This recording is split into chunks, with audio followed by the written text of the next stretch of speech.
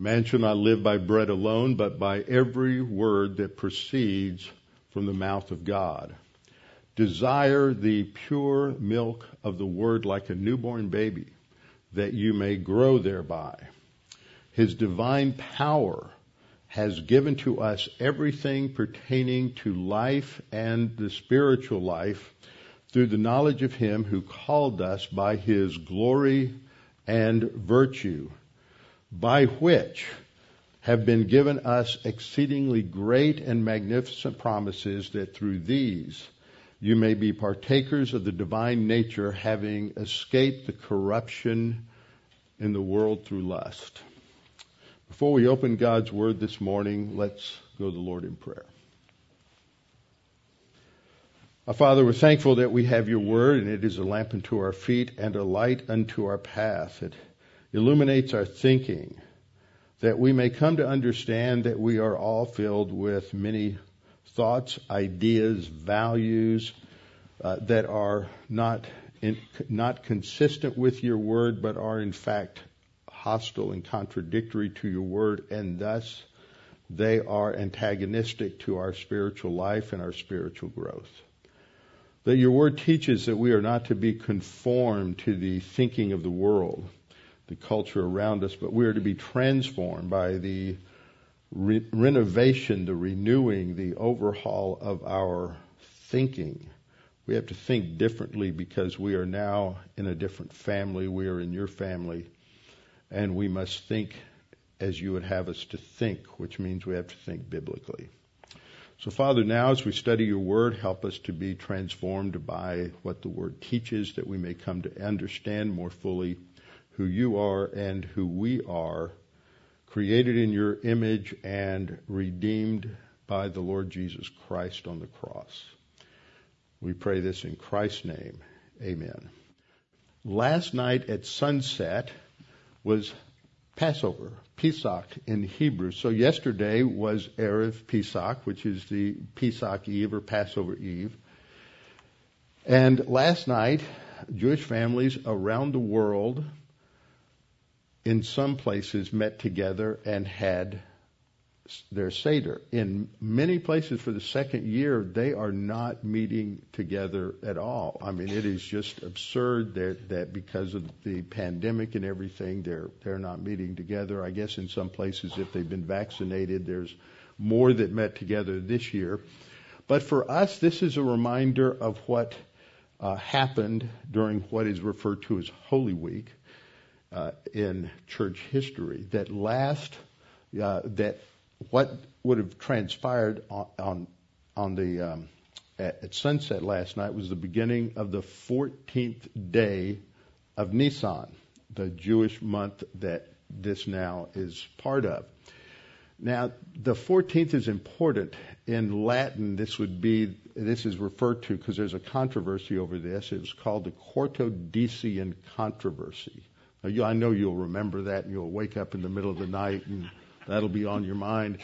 But that means 14. And it was a debate in the early church, and eventually it led to a split. One of the four causes of the split between the Eastern Orthodox Church and the Western Church. Up until around 1050, there was one just Christians. Everybody was the same, and then there's the split between East and West. It was about the third time they split, but this one they haven't gotten back together again.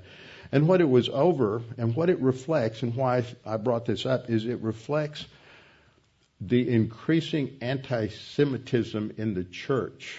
Really, the Greek church, the Gentile church, cut themselves off from Jewish believers by about 200 to 250 A.D. So they had no clue what the Jewish backgrounds were to any of the Bible, because they cut things off. And so in the East, they still had some sense of the Jewish calendar, so they wanted to observe Good Friday on the 14th of Nisan, not on a Friday, but on the date. And in the West, which of course would mean that 2 days later they would observe the resurrection, which would not necessarily be on a Sunday. But in the West, they said, no, Christ rose on a Sunday. We need to always celebrate Easter on a Sunday.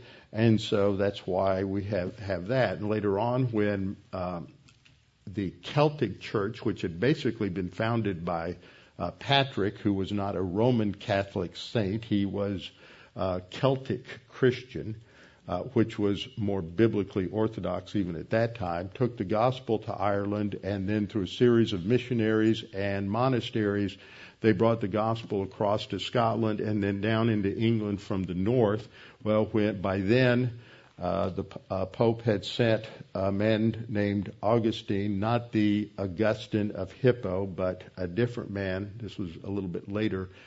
And he came in and he brought Roman Catholic Christianity up from the south, and they met in the middle, and they were observing Easter on different times. So they had to resolve things, and the Roman Church, of course, took power over that. And so that's why all of us celebrate Resurrection Day on a Sunday.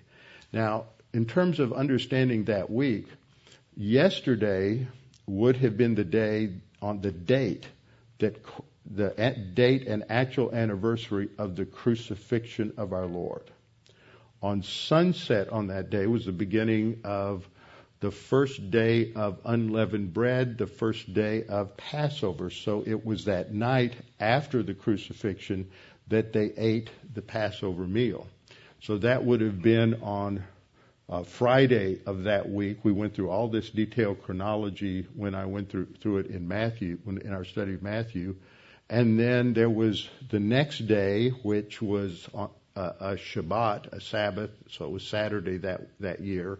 And that would be today, the day that's in between the crucifixion day and the resurrection. So tomorrow would be, according to the Jewish calendar, it would be the date of the resurrection.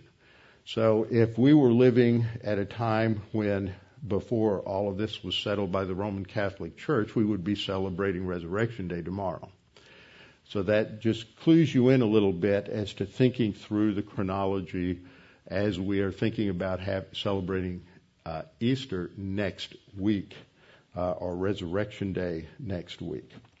All right, so that covers the significance of the week. So open your Bibles with me to Ephesians chapter 3. And today I want to focus on just one aspect of these verses in 15 to 16a, and that is the power of God, something that is lost in the thinking of many, many Christians today. They have lost sight of the power of God, especially as it relates to their spiritual life. So we're going to focus upon that. But first, I want to remind us of the context of this passage.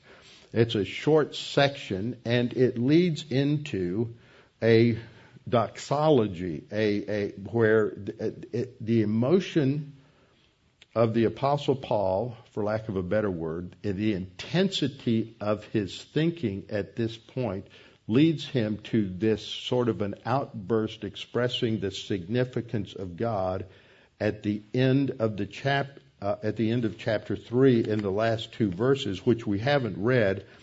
But I want to read them to you before we go through this section because they connect a lot.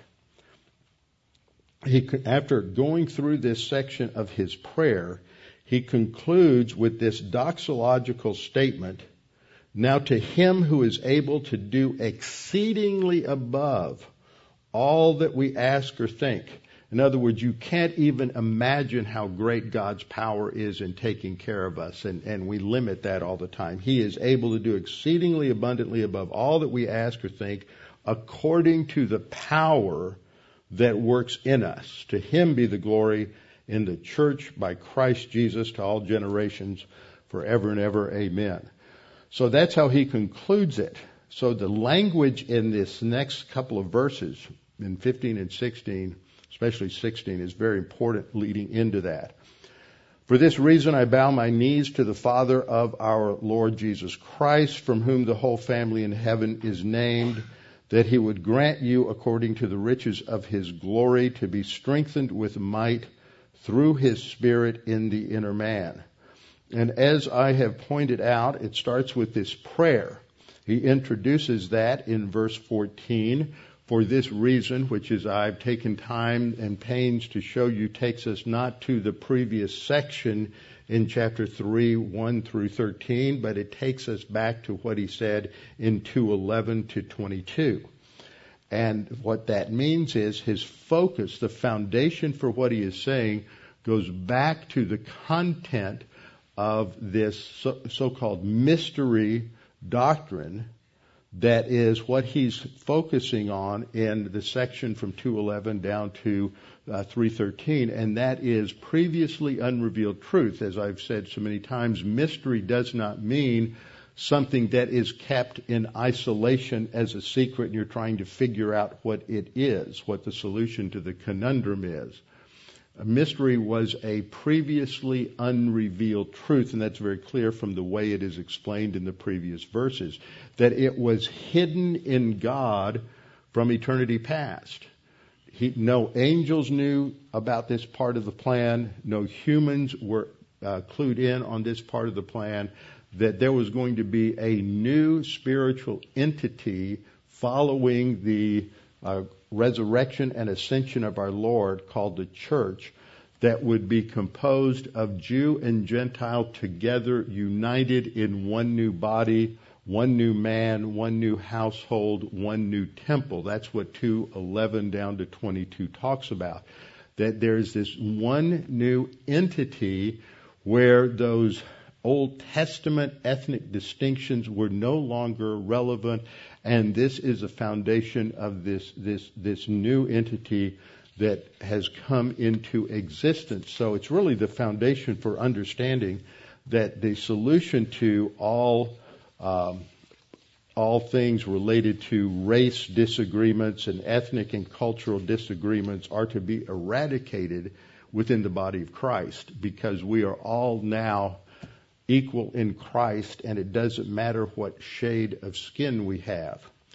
And so, as I focused on this, I took us through some things on prayer last time, which I'll review in just a minute, but he is going to pray to the Father of our Lord Jesus Christ, and then in verse 16, he gives the content of it. So we didn't do much with verse 15 last time. I bow my knees that... Okay, that, as we'll see, introduces the content of the prayer, that he would grant you to be strengthened with might through his Spirit in the inner man. That's the core of this prayer. He's not praying for things. He's praying, as we have seen in previous weeks, to the Father to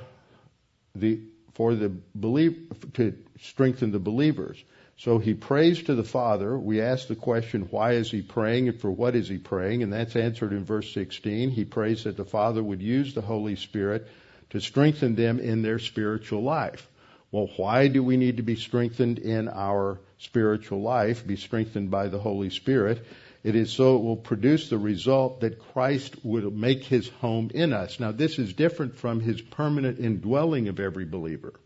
This has to do with experiential fellowship, what Jesus is talking about in John 15 when he talks about abiding in him.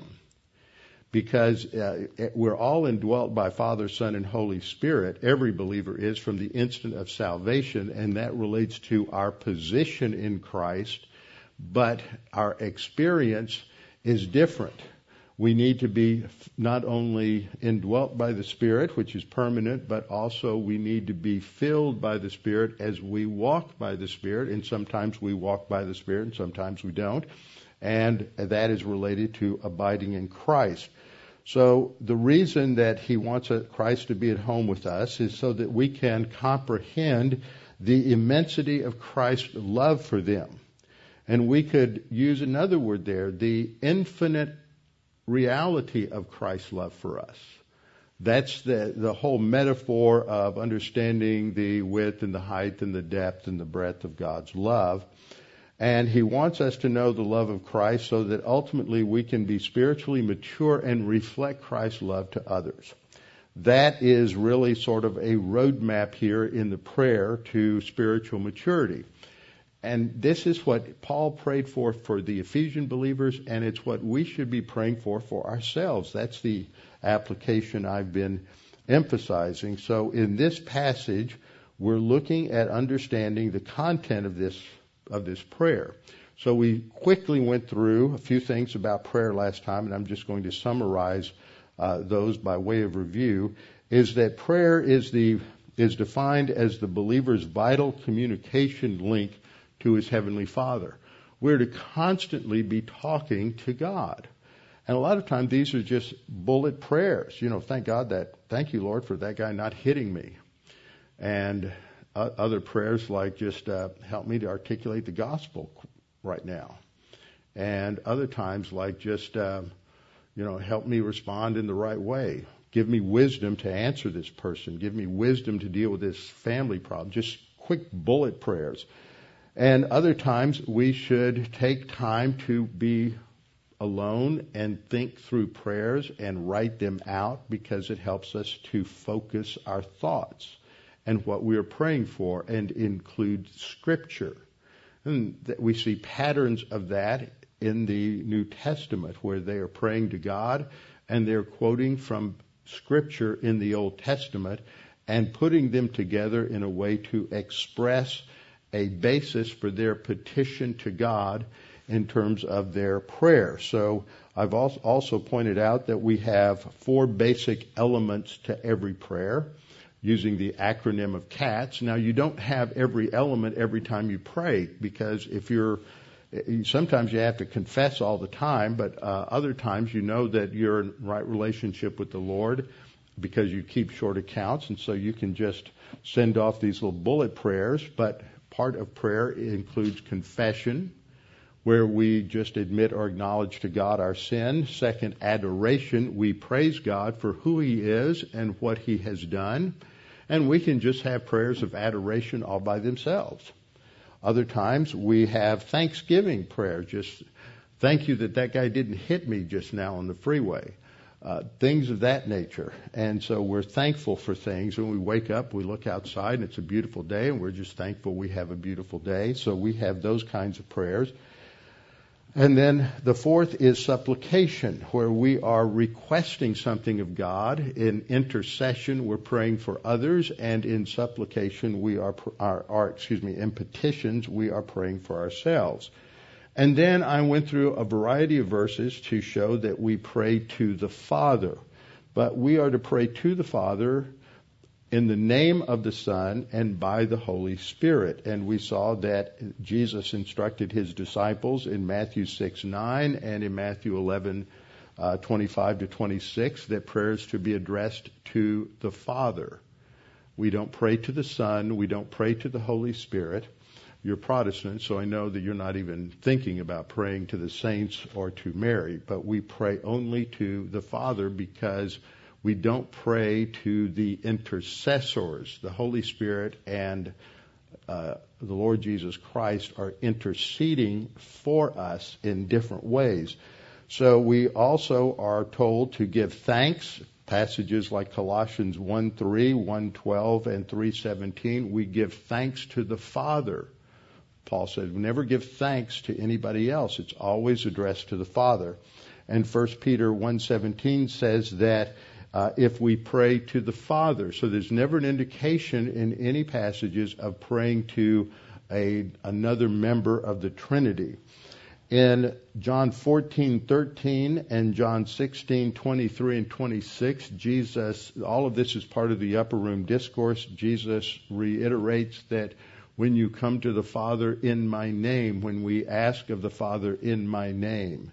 And so we come to the Father on the basis of what Christ did on the cross. That's what that means. If you do something in the name of somebody, you're representing them. They are the one on whose basis you are coming into the presence of God. So it doesn't mean, although we do this, it doesn't mean that we pray. We always have to say in the name of the Son. It's a good practice, but we don't have to do that, because we are, as a believer, coming to the Father in the name of the Son, because he is the one who is our high priest. And then we do it by the Holy Spirit, Romans 8:34 and Romans 7:25.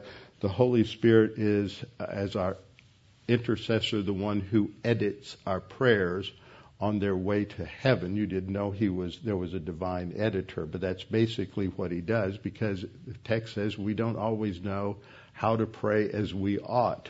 So he sort of cleans things up and makes our prayers more presentable. So I concluded that we must learn to pray more diligently. We must teach our children to pray, and we must make prayer a more habitual, non-negotiable practice in our lives.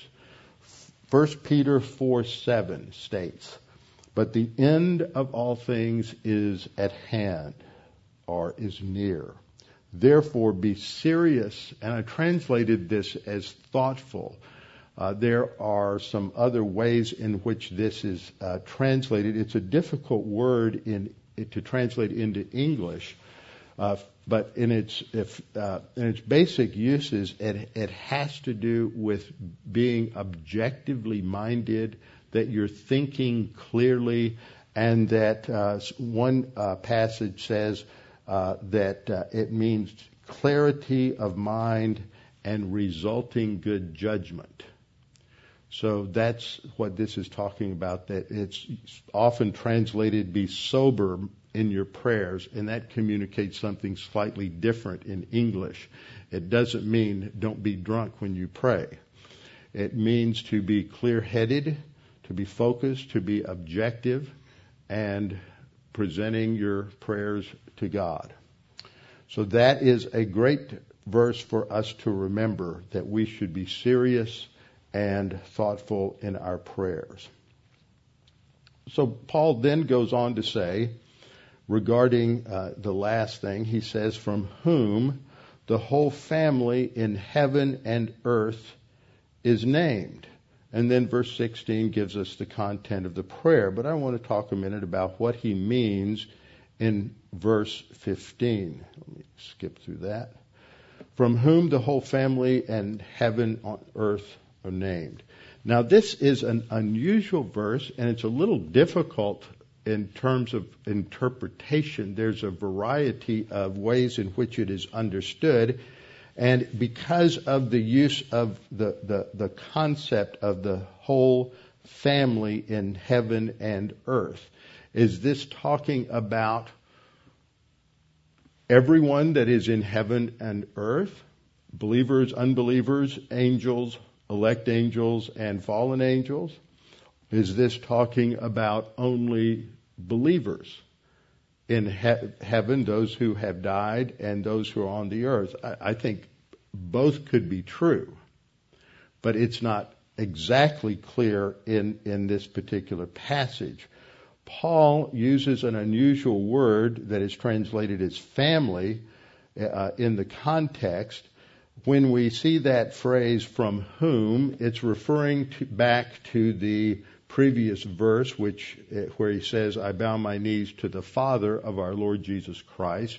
A lot of times we would take a relative pronoun like this and connect it to the immediately preceding word, which would be the Lord Jesus, but it doesn't fit him. It fits the head noun of that phrase, which is the Father. And so the word for father is pater, and what we have with Paul is a little play on words. He's got a pun going on here to get our attention. He mentions that the Father, from whom the whole family is named, and the word for family is patria, a word that is built on the word father. Now, patria is an important word. One of our English words derives from that, and that's the word patriotic. And so it emphasizes the loyalty that someone has to their homeland or their fatherland. The Greek here emphasizes that the idea is lineage or descent from the father side of the family. That would be the line that would determine one's clan or tribe. In the Septuagint, the word is used over 150 times, translating Hebrew words in the Old Testament that talk about a family which is headed by a father. And that is used that way in passages like Exodus 6, 17, and 19. But then in many cases, it's describing a larger unit made up of several families, and that would be referring to a clan or a tribe that have common descent from the same father. And that's used also in passages like Numbers 2:34 and 4:22. In Luke 2:4 in the New Testament, it refers to Joseph being from the patria of David. So David is like the patriarch. That's where we get our word patriarch also. David is the head of the family of which Joseph and Mary are both descendants. But the emphasis goes back to David and not to Jesse or not to Boaz, because David is the one that God gave the covenant to, the Davidic covenant, that is through his seed or his descendants that the Messiah would come. In Genesis 12:3, it talks to, the word is used in the Septuagint when God promises to Abraham, "In you shall all the families of the earth be blessed." And so that's talking about the patria, the families of the earth. And so there's a reference, and it's quoted in Acts 3:25, showing that this phrase, families of the earth, is not restricted to believers or unbelievers, but refers to everyone on the planet. Now, the New King James Version, which is what I have on the screen, translates this as whole family. The Greek word sometimes means all, every, or it can also mean whole. And most translations that are updated in their language, most of them are translating it as every. And the difference is that whole family sort of leans more towards the interpretation that this is talking about those who are believers, whereas every family is looking at God as the Father in terms of the fact that He is the Creator. And this would be one of the few passages in Scripture where the word Father is alluded to in relation to God as Creator. We have passages such as John 1:12, which clearly teach that the family of God is restricted in one sense to only those who are believers. As many as received Him, that is, who have received Christ as Savior, to them He gave the right to become children of God, to those who believe in His name. But if you look back at Scripture, see what this verse is saying here is that from whom, that is from God the Father, the whole family or every family on heaven and earth is named. And so there's a relationship back to God as the Creator. And when we look at Scripture, God is the one who names Adam, and who names Isha, or Adam names Isha. That indicates the role of the father. And in the Old Testament, the father is the one who names the children. And in Jewish tradition, the son would be named in reference to his father. So David would have been known as David ben Jesse.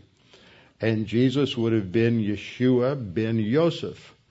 And so that always emphasizes that lineage, the family tree, going back in terms of the patriarchy. So the passage, though, here also alludes back when it talks about every family in heaven. Just a few verses back in verse 10, there's the mention of the principalities and powers. So that some have tried to restrict this to angels.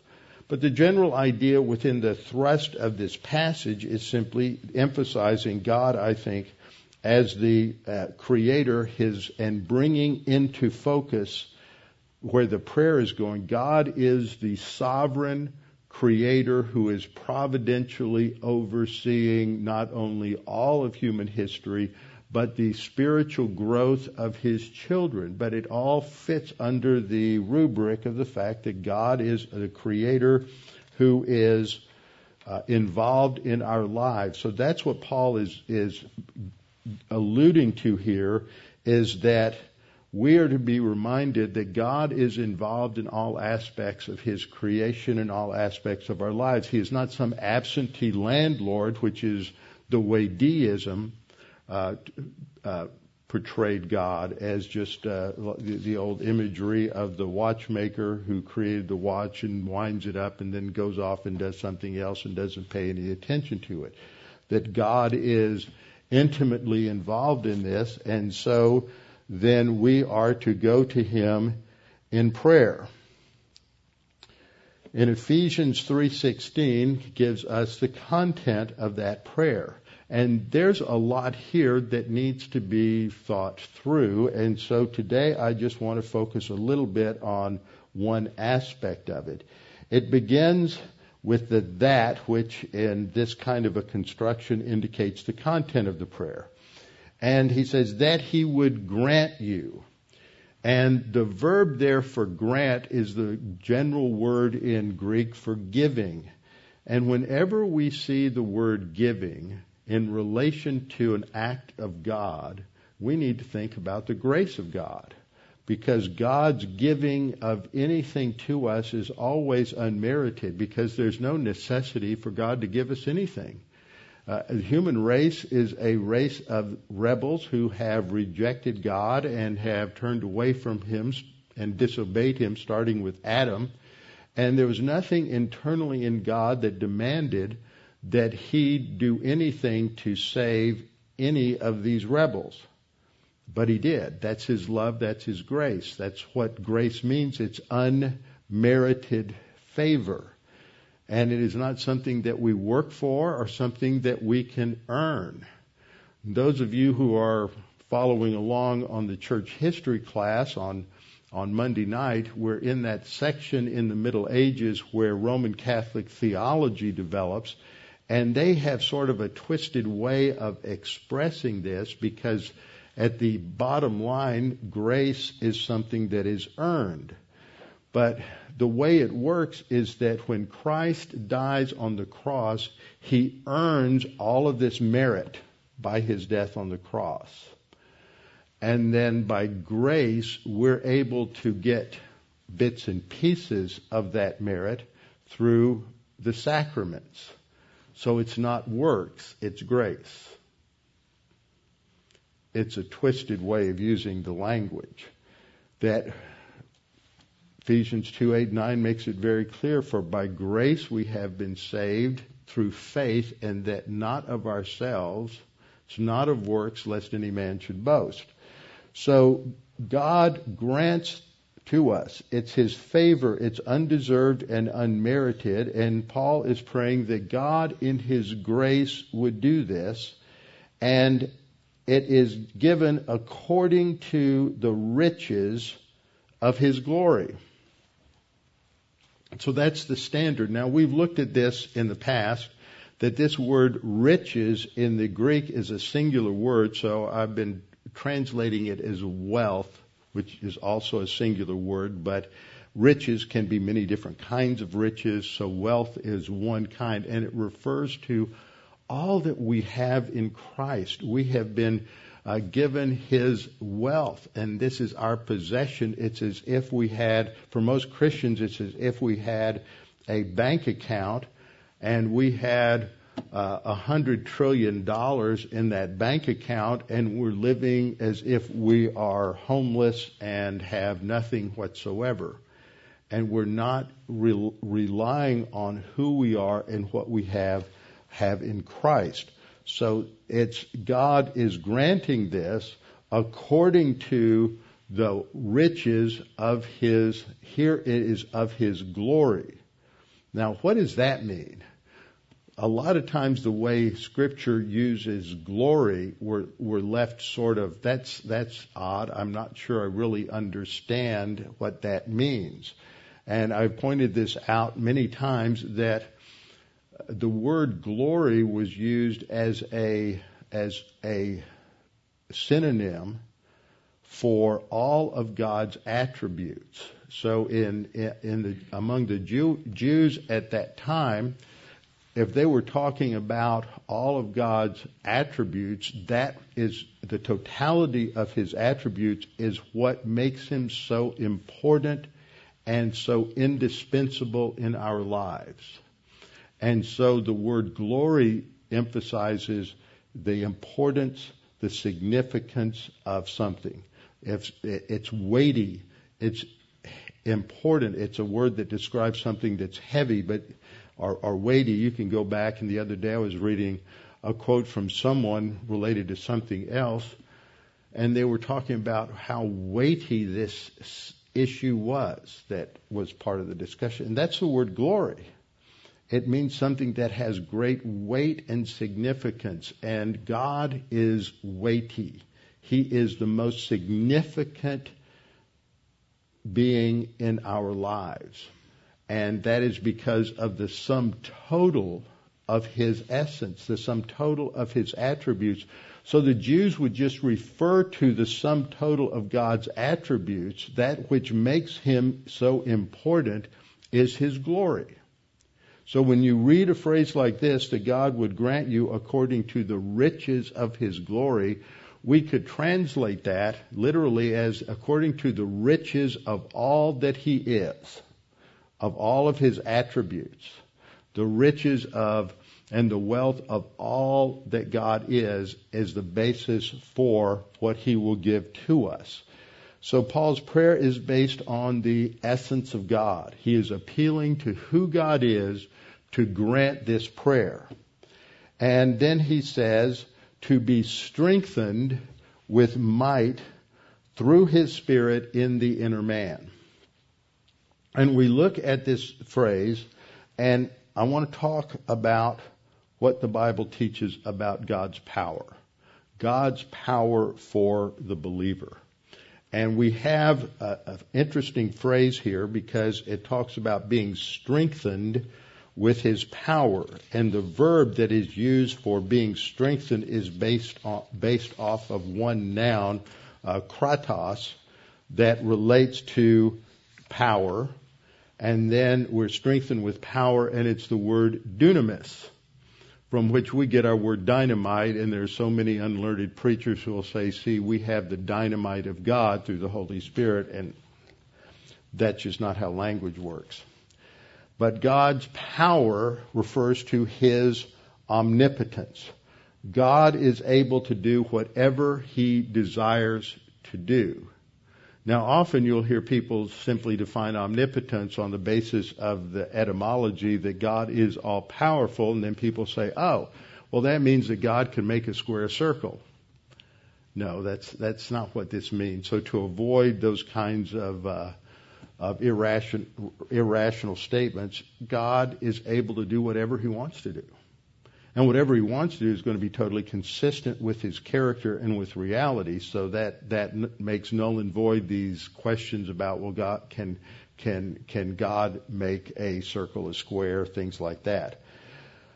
In the scripture, there are three areas that are emphasized in relation to God's power. And I think these are important. The first is the power of God in relation to his creation. How powerful is God? Well, let's think about what he did in his creation. Now, you have a problem in your life. And I don't know whether the problem's a problem with work, or whether the problem's with health, or whether the problem is with some people, whether it's family or friends, whatever it is, but we all have different problems that we have to deal with on any given day. So if we think about God's power that is being made available to us, some people get the idea, well, that's just, I don't know, God can't help me with this. But let's think about God's power in creation. The more we have learned from science about the nature of the physical world, the more we realize how incredibly complex it is. and how its organization goes down to microscopic particles. It's just been within the last 100 years or so that we discovered the atom, and were able to break the atom down into its components of neutron, electron, and proton. But you also have subatomic particles. You have things that are going on within the atom that we can't identify that are holding those three elements together.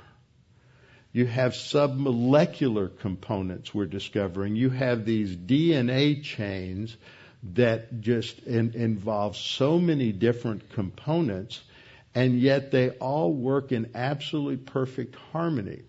And that could not have come about by accident. It couldn't come apart by chance. And this is what has given rise to even secular scientists recognizing that there must be something beyond our understanding out there, because this gives clear evidence of an intelligent designer who has made everything. In the history of theology, that was called the teleological argument, an argument from purpose or design. And this is the fact that we have a God who has designed and orchestrated everything, and for everything to work together without conflict, without complexity. Everything works together, and God is the one who has created all of that down to the most minute particles, which we may not even be aware of yet. And so you have passages that go to that. Then we have passages that talk about God's power in relation to resurrection and the significance of Christ's resurrection and that resurrection power for our own lives. And then we have other passages that deal with God's power to save us from sin. That this is a devastating thing that has happened to the human race, that we are guilty of Adam's sin and therefore cannot have any kind of relationship with a righteous God.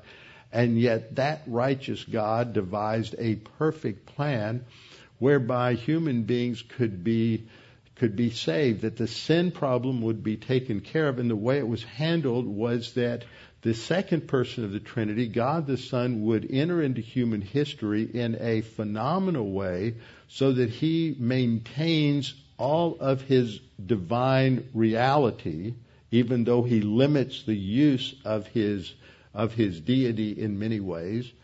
And he is true humanity.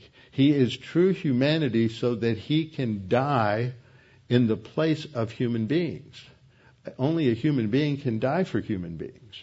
So he dies for us, but because he is also God, his death has an infinite value. And therefore he can be the perfect substitute for us. So these three areas, and a fourth area, which will develop more in the passage, relates to the power that's available to us in the church age through God the Holy Spirit. So for creation, I just have one verse here to focus our attention on. Romans 1:20, for since the creation of the world, his invisible attributes is usually italicized, that's what's indicated there, but actually the Greek just says his invisibles, all that is not perceptive to us through our senses. His invisible attributes are clearly seen, that is, through the results of his creation, being understood by the things that are made, even his eternal power and Godhead. And the word there for eternal is not a normal word. It's only used twice in the New Testament, once here in Romans 1:20 and I think you could come close to emphasizing it here as infinite. It's again one of those words that can go in a couple of different directions, but it's applied here to God's power, which of course is without boundary, so it is infinite. And it applies to the power and deity of God here. And then it is used of those eternal chains of darkness that confine the angels who are in Tartarus, We studied about them in our study on Thursday nights in 2 Peter. That's the only two times that this particular word is used, so it's really drawing a distinction about the nature of God's power. And then as next week is Resurrection Sunday, we have a number of passages that relate to understanding God's power in our according to salvation and the resurrection of Christ specifically. In Romans 1:4, and declared to be the Son of God with power, according to the Spirit of holiness, by the resurrection from the dead. So the resurrection of the dead, that a human being has conquered death and been brought back to life, is evidence of God's power. That's the greatest problem we ever face, is when we die physically, we're dead. Nothing brings us back to life. We can't bring ourselves back to life, but God brings us back to life. He is the originator of life, and so God can bring us back to life. And I don't think there's any other problem we face in life that is as difficult for God to solve as death. And so the application from that is, if God can solve that problem and provide resurrection, then God is capable of solving any other difficulty or problem that we have in life. 1 Corinthians 6:14 says, and God both raised up the Lord and will also raise us up by His power. He is capable of handling the problem of death.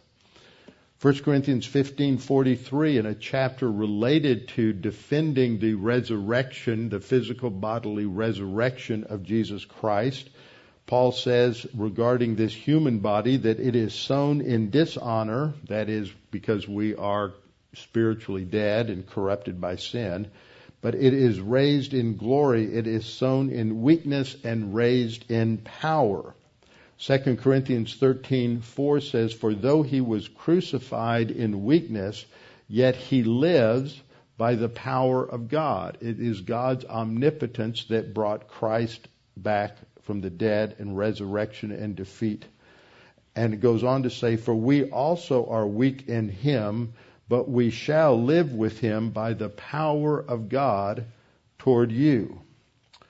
And then Paul says in Philippians 3:10, and this is a tremendous verse, Philippians 3:10, that I may know Him and the power of His resurrection. This is related to our understanding of God's power in our own life, both today and in terms of our future resurrection. So Paul is really talking here not so much about phase 3 and glorification after death, but he's talking about now in this life that we can come to fully grasp the power of God and rely upon it. Then the power of God is related to redemption. Romans 1:16, Paul says, for I am not ashamed of the gospel of Christ, for it is the power of God to salvation for everyone who believes, to the Jew first and also for the Greek. The gospel has the power to break through a person's resistance to God, just as the Apostle Paul was resistant to the gospel, hated Christians, and was on a mission to obliterate Christianity by killing and executing Christians. And yet the gospel broke through. It's God's power to bring people from spiritual death to spiritual life. 1 Peter 1:5 tells us that once we're saved, God keeps us. We are kept by the power of God through faith for salvation, ready to be revealed in the last time. So there it is related to our trust in Christ, and we're kept secure by God until we are eventually saved from the presence of sin in glorification for all eternity. Now, the second broad area where this is used refers to God's power through the Holy Spirit for church-age believer. that in this passage we read that it is through the Holy Spirit that He would grant you, according to the riches of His glory, to be strengthened with might through His Spirit. And this is a different phrase to express intermediate agent, that God does it through the Holy Spirit. He's the intermediate agent in this process, and He's the one who conveys the power of God to us. Now that's in contrast to the other phrase that we will see, which is, this is the use of the preposition dia with a genitive noun, like we have with through faith in Ephesians 2:8-9. We're saved through faith. It's the intermediate agent. Here we have another phrase, by means of, and we walk in pneumati, the Greek preposition in. We walk by means of the Spirit, and we are filled by means of the Spirit. That indicates that the Holy Spirit is not only the one through whom God strengthens us, but He is the one by whom God strengthens us. And so we have to recognize that we have access to God's power. Remember, when we go back to what we learned in Ephesians chapter 2, that it's through Christ and His death on the cross that we now have access by one Spirit to the Father. And so here it is strengthened through the Spirit. So there's two different dimensions of the Holy Spirit's way of enabling us to face and handle any and every situation. And one of the way in which He is present and enables us is in the explanation of the gospel to unbelievers. This is what Paul is referring to in 1 Corinthians 2:4-5. And my speech and my preaching were not with persuasive words of human wisdom, but in demonstration of the Spirit and of power. See, God the Holy Spirit is the one who is really working to make your presentation of the gospel clear. So even when we fumble and bumble and mumble, God the Holy Spirit is the one who is working in the individual to enable them to understand the gospel. So it's really not dependent upon your skill and ability to present the gospel correctly. You do it the best you can. But ultimately, it's God the Holy Spirit who's going to make it clear. There are people who can listen to someone in a denomination that is not explaining the gospel correctly, and yet what they hear is the truth, because God the Holy Spirit's the one who makes the gospel clear to people. It's the Holy Spirit who is sufficient for us. This is so important in Scripture that means that God's power is able to help us handle any situation. It is more than enough. And in a situation where Paul was praying that God would remove that thorn in the flesh, that whatever that problem was in his life, and Paul prays and God answers, I'm not going to remove it. My grace is sufficient for you. You can handle the situation. I'm not going to remove it. You can face it and deal with it on the basis of my grace and my provision. And so Paul says, therefore I will gladly boast in my infirmities, that the power of Christ may rest upon me. And then in Colossians 1:11, to be strengthened, here's the word, the verb related to dunamis, to be strengthened with all might. There's the verb and the noun together. According to His glorious power, that's the verb that we also have in our passage, for all patience and long-suffering with joy. It's God's power that enables our character to be transformed into that which resembles Christ. 2 Peter 1:7, for God has not given us a spirit of fear, but of power and of love and of a sound mind. And when you read the stories of those who have been martyred for their faith, you recognize that there is a grace that God must give them to have the power of sound mind, not to cave into fear, not to fall apart, but to keep their focus on the Lord Jesus Christ, even when they are being tortured to death. 2 Peter 1:3 says, His divine power has given to us all things that pertain to life, and godliness is the spiritual life, through the knowledge of Him who called us by glory and virtue. His power has given us it's sufficient, and we need to learn to trust Him even when we think we may have a better idea. And then Paul in Romans 15:13 says, Now may the God of hope fill you with all joy and peace in believing, that you may abound in hope by the power of the Holy Spirit. And with that, we will close. Let's bow our heads. Father, thank you for this time that we are reminded of your power, that we are not to rely on our understanding, on our limited capabilities, but we are to trust in you, trust in Scripture, trust in the power of God, the Holy Spirit. We are to walk by faith and not rely on what the world tells us will solve our problems, but on your power and your word. Father, we thank you that your grace is sufficient for us, that in your grace you have given us everything pertaining to life and godliness, and that we need to read your Bible, read the Word, learn the Word, so that we can learn all about what you have provided for us, because it is through your Word and through the power of the Spirit that we are enabled to be strong spiritually, to be able to face and endure and handle whatever situation may come in life, and that we may do that with stability, with peace, and with joy. Father, we pray for whoever may be listening to this message, that if they've never trusted Christ as Savior, that is the good news of Christianity, that we can be forgiven of sin freely because of what Christ did for us on the cross, that we do not need to do anything to earn it or deserve it. It is not a result of religious activities. It is simply trust in Christ alone. And that if we trust in Him, you will keep us by your power and eventually bring us home to you.